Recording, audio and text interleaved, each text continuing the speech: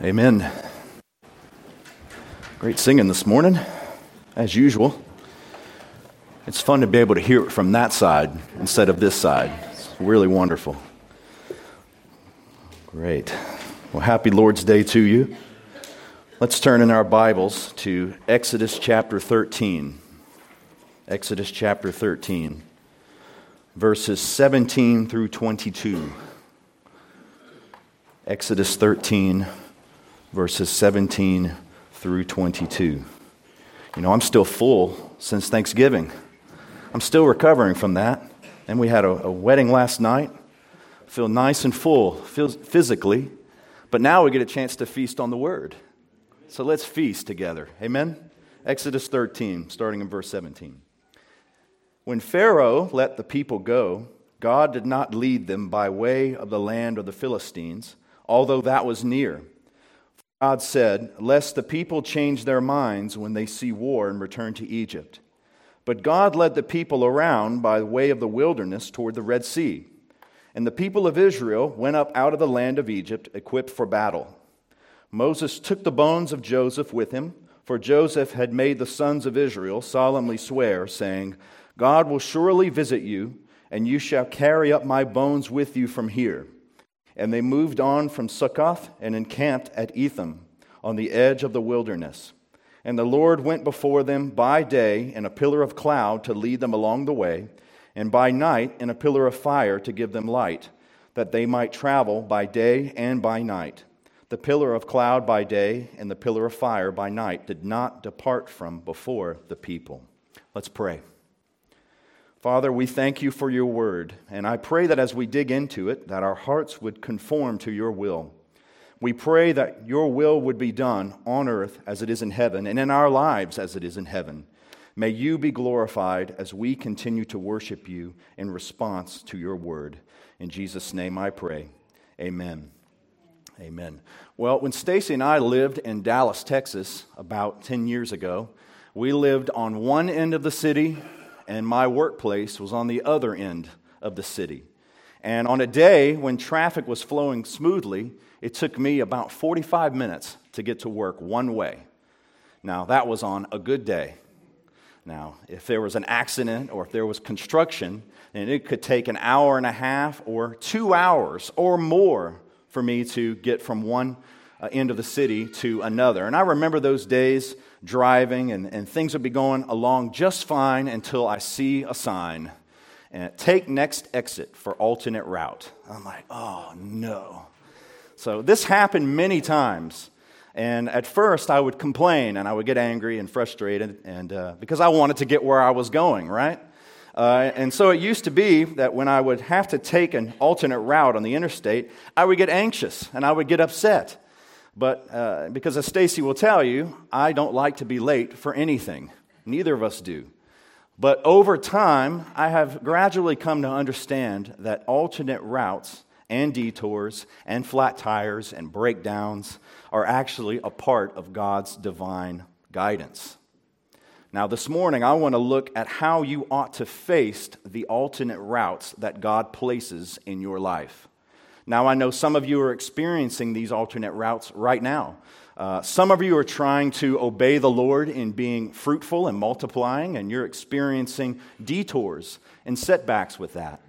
Some of you are going through sicknesses and illnesses and suffering, and it's drastically affecting your lives, and you want to better serve the Lord and impact His kingdom, but this sickness seems to be holding you back.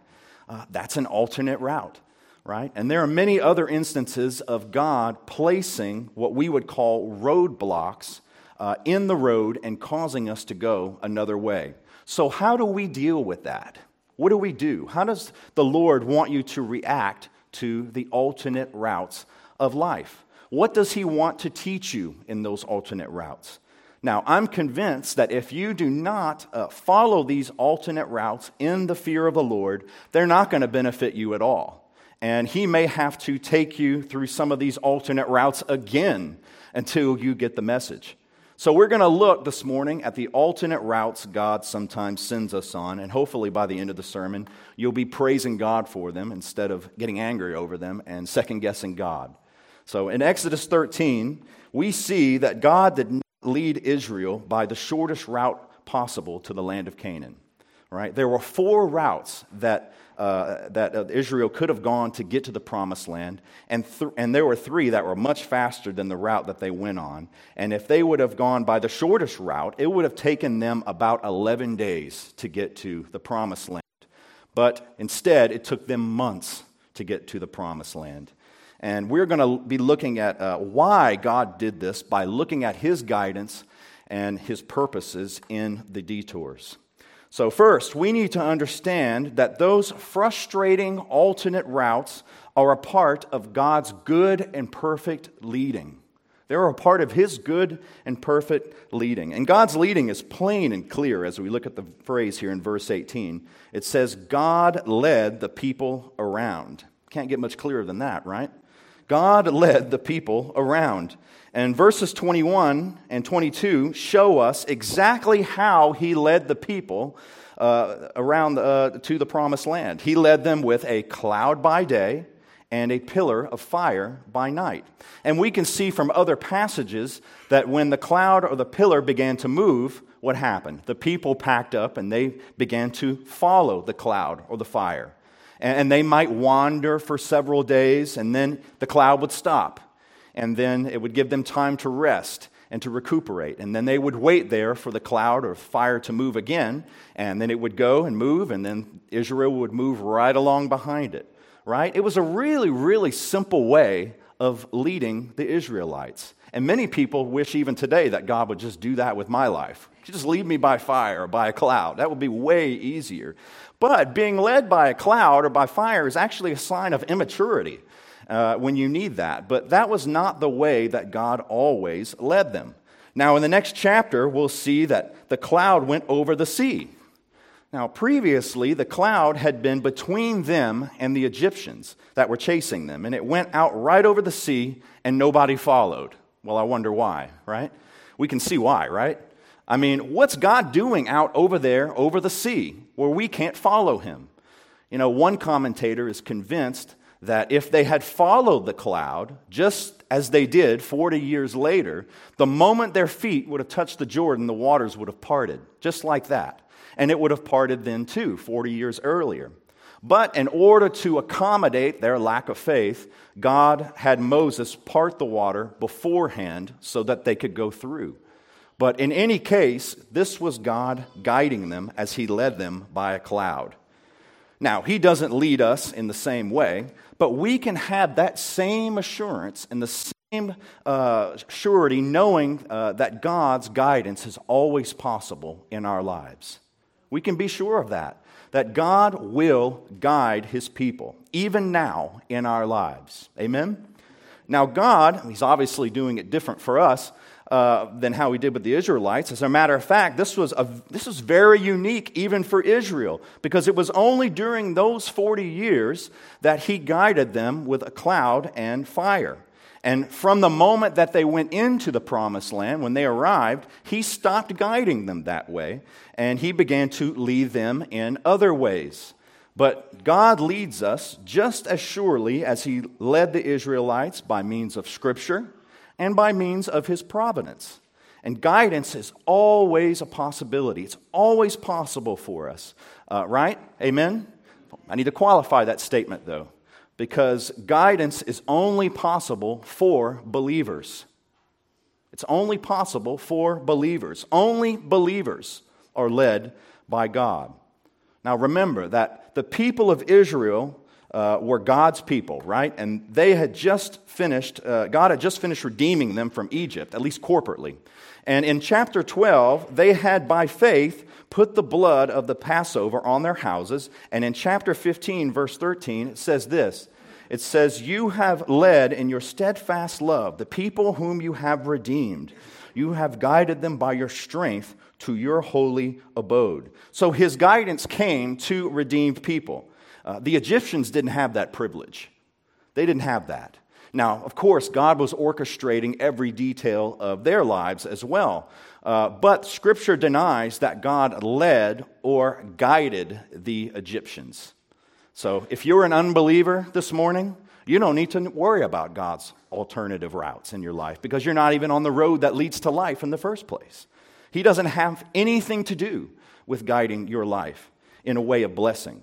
Only those who put their faith in the Lord Jesus Christ will find that He guides them day by day and He works all things together for their good. That's an assurance for us, for we believers. Amen?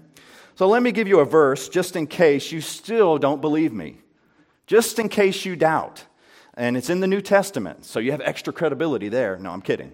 No, it's Romans 8:14. It says this, "For all who are led by the Spirit of God are sons of God." For all who are led by the Spirit of God are sons of God. Now that phrase, all who are led, all means 100%, right? It's complete, right? That means 100% of the sons of God are led by the Spirit of God. Now, we'll do a little logic lesson real quick. If A equals B, then B equals A, right? So all sons are led by the Spirit, and if you are not a son, what does that mean? You are not led by the Spirit. But if you are a son, you are led by the Spirit. It's 100% certain that you are being led by the Spirit of God. What an amazing promise. Amen? Amen. God didn't save you just to leave you out in the middle of nowhere and give you no direction for your life. No, all of God's children are led. And if you are God's child, you are being led. So this is a privilege that all believers have at every point of their lives.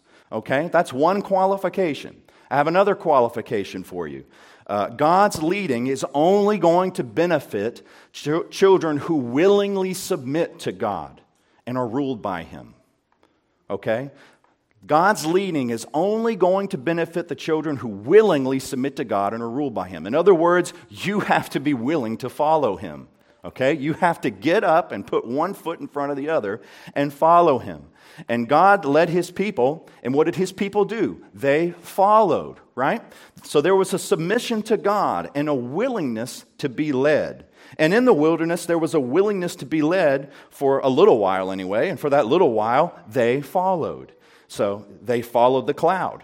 But every now and then in the wilderness, we know that the people did occasionally rebel against God, and God had to discipline them and give them a teachable spirit in that. And God exhorts His children in Psalm 32, verses 8 and 9, to follow willingly instead of being dragged around like a horse or a mule. He says this, says, "I will instruct you and teach you in the way you should go. I will counsel you with my eye upon you. Be not like a horse or a mule without understanding, which must be curbed with bit and bridle, or it will not stay near you." So he's basically saying, don't make God put a bit and bridle on you and drag you around like a stubborn animal, right? Be willing to follow Him and submit to His leading. He's putting you through training, and you need to submit to it. That's the best way God's leading is going to benefit you. Okay? Now, one other qualification needs to be made here, is that God loves it when His children not only submit, but they submit with all of their hearts. They submit with all of their hearts. They submit cheerfully. They submit restfully in God. For you who are parents, it is no fun to have a child who obeys you and submits to you, but who stomps their feet and glares at you as they do it, right? No, that's not good at all. Outward obedience only isn't going to cut it. No, it shows a bad heart. So when the Israelites went into the wilderness, they had to trust God completely to provide for them, to protect them, and to care for them in absolutely everything that they did. Right? Yes, they were slowed down. And for those of us who want to get where we're going, that can be very frustrating, right? There are many folks who are driven and they want to get where they need to go. But we need to be reminded that a relationship with God is much more important than the service that we can render to God. In the end, God doesn't need me. In the end, God doesn't need any of us to fulfill His plan and His mission. He could have chosen another way. So we have to remember that. Now, service is important. I'm not diminishing that. But our relationship with Him and being submissive to His timing is much more important. All right? Now, there's one warning on this promise that God leads his people, and that is God will not lead those who are double-minded. In other words, those who say, well, before I commit to following God, I want to know exactly what it is he wants me to do. I want to know where it is that he's telling me to go. Exactly. I want to know the end. No. God leads those who willingly and gladly rest in his will and don't have to worry about every little turn and detour ahead of time. The rest of his children who put their heels in, he drags. It's no fun to be dragged around, right? So God's guidance is definitely possible to those who are believers and to those who are willingly and restfully following him. See, that's when life gets exciting. Amen? Many of you are like, I don't know about this. It's true. It's true. We have to believe that by faith. No, life gets exciting when we embrace God's alternate routes in our lives. That's when life becomes abundant. Jesus speaks of the abundant life. Well, that's part of it. Amen? It's good to know that we're being led through these alternate routes, knowing that God is working all things together for our good and for his glory. We have to remember that. Amen? All right, so God's leading is possible. It's also gradual. It's gradual. See, the Israelites didn't always know what was coming up around the bend. And they didn't need to know, right? They probably wouldn't have wanted to know what was coming up, or they would have freaked out and ran back to Egypt. I mean, I think about my own life. Man, if I knew at age 20 all of the things that God was going to put me through, I might have thought, I don't think any of this is for me, right? Of course, you can't run away from God's call for a long time, but God knows just how much to reveal to you, and he revealed to them only what they needed to know at the time. See, if they knew too much, they would not have been prepared for it. But step by step, God prepared them for what was coming up. All right, and I want you to notice that when they looked at this pillar of cloud, it didn't lead them a week in advance. It didn't lead them a month in advance. It didn't lead them a year in advance or 20 years in advance. How did it lead them?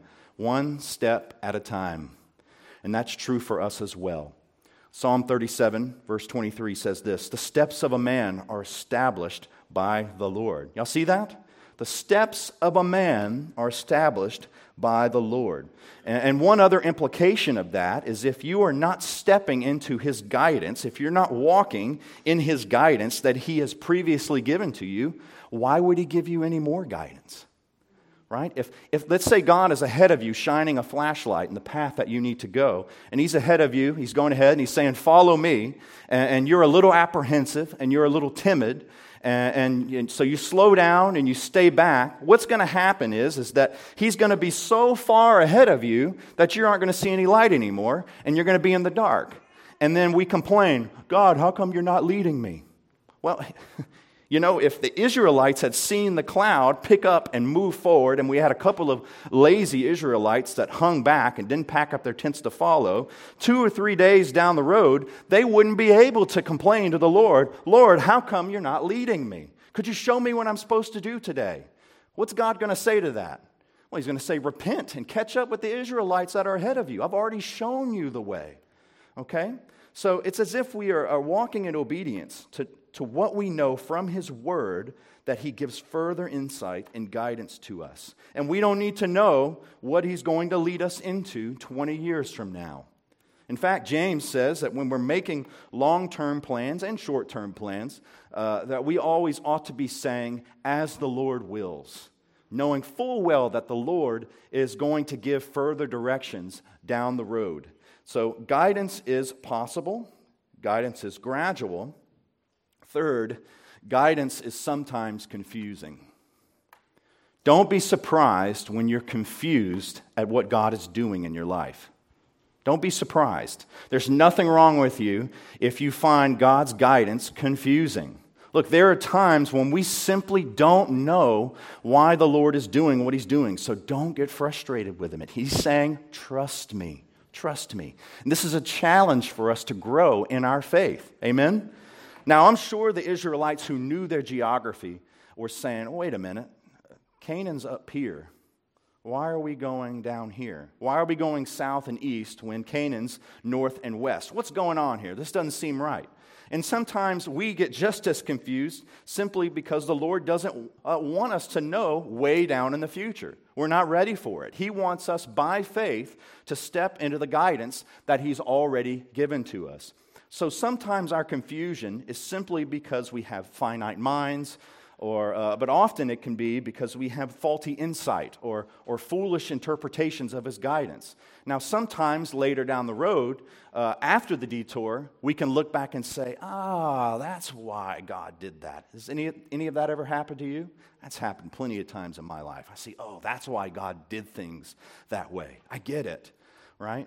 Sometimes it's very clear in hindsight why God does what He does in our lives. But sometimes, even in hindsight, we don't know why God did what He did. We don't know why God sent us in that particular direction. But we should have a confidence anyway that the Lord knows what He's doing, even when He brought those alternate routes into your life that have slowed you down so much and frustrated you. We need to be able to say by faith, thank you, Lord. Thank you for sending me in that direction. Thank you. Right? We need to be more like Joseph in the Old Testament. Think about Joseph.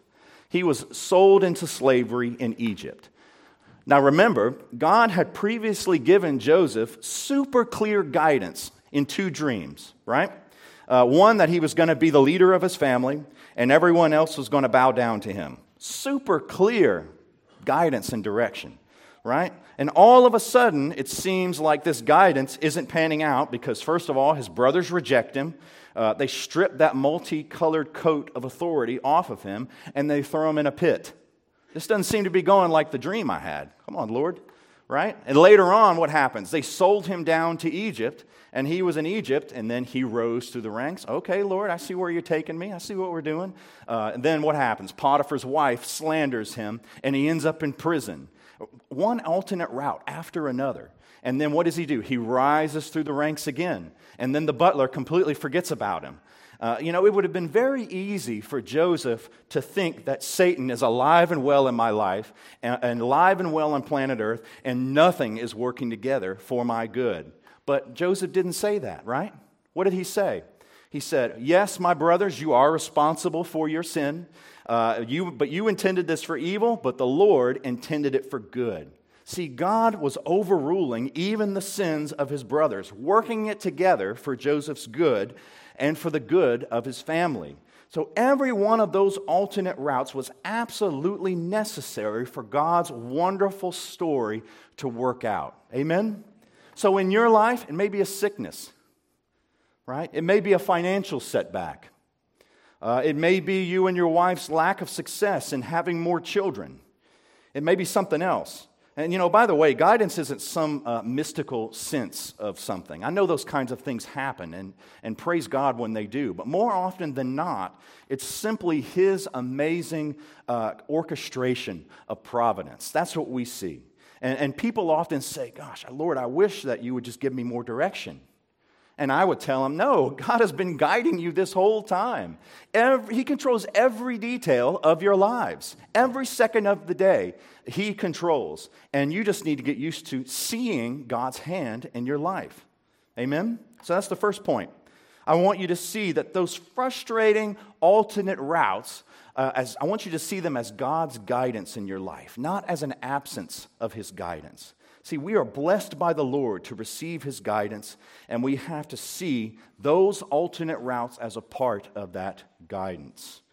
But there's a second thing that God wants you to know in this passage, and that is that God always has a good goal in mind for every circumstance that comes into your life. And here in Exodus 13, Moses tells us why God took them on that long alternate route instead of going straight to the promised land. And it's in verse 17. Verse 17, it says, when Pharaoh let the people go, God did not lead them by the way of the land of the Philistines, although that was near. For God said, lest the people change their minds when they see war and return to Egypt. Okay, so here's part of the reason.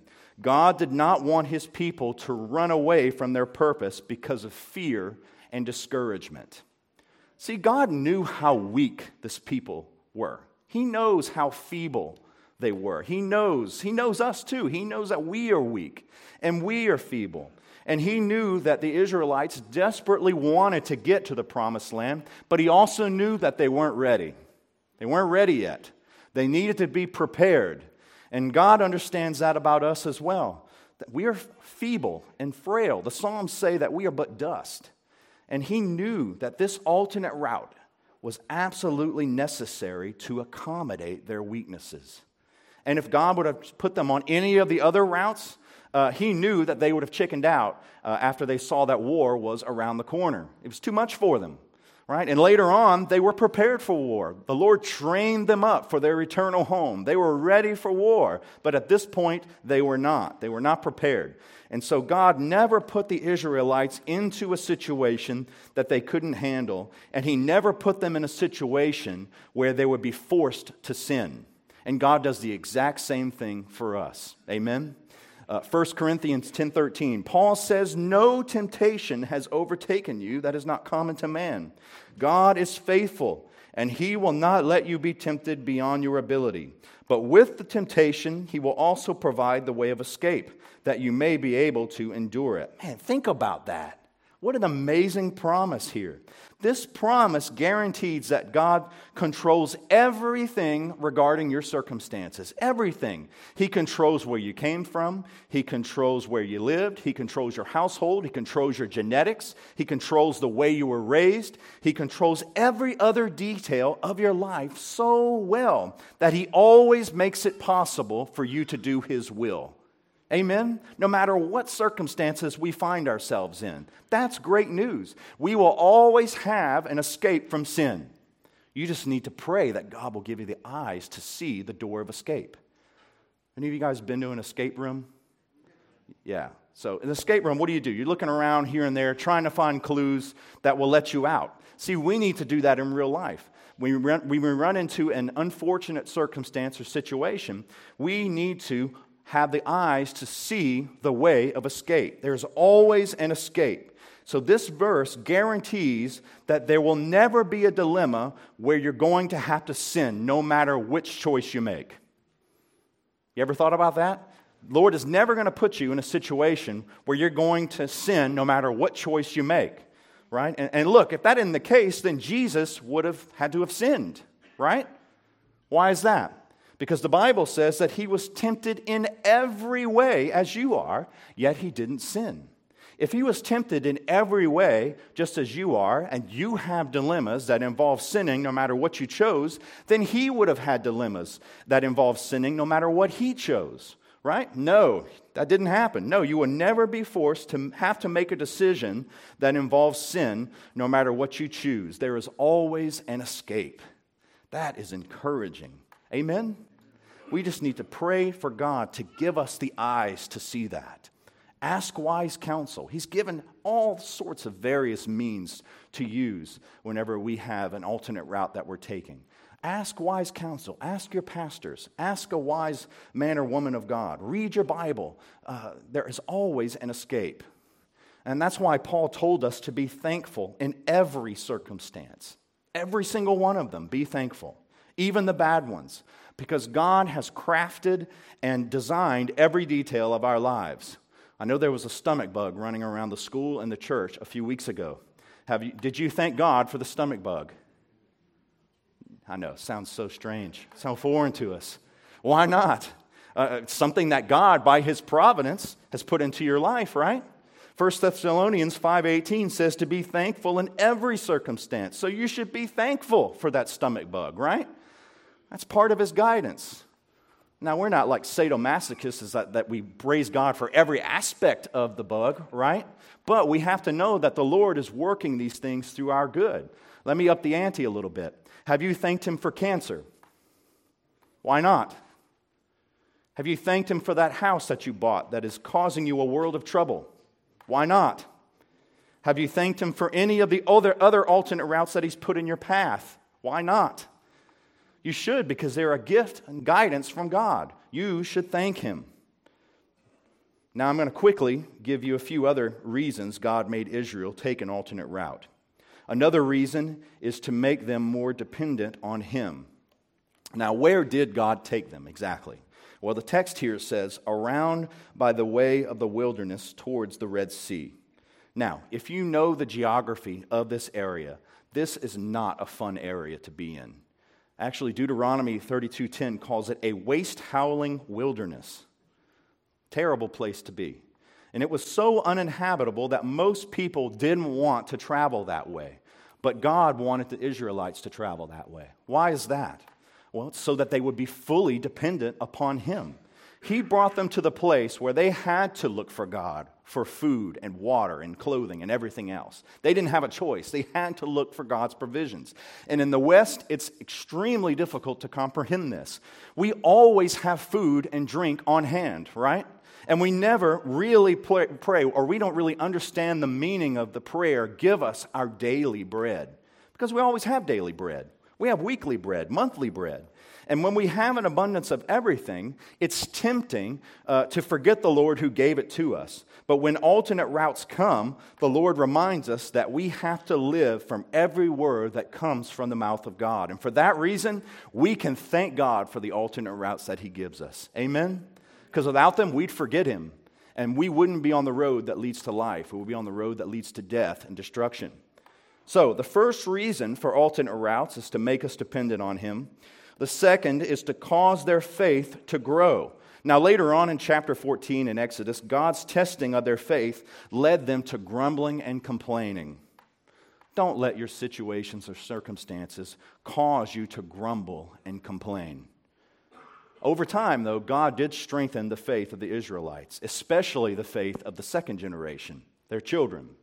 And look, you're going to find yourself in similar situations when Satan's way looks way better and way easier to us than the way God wants us to go, right?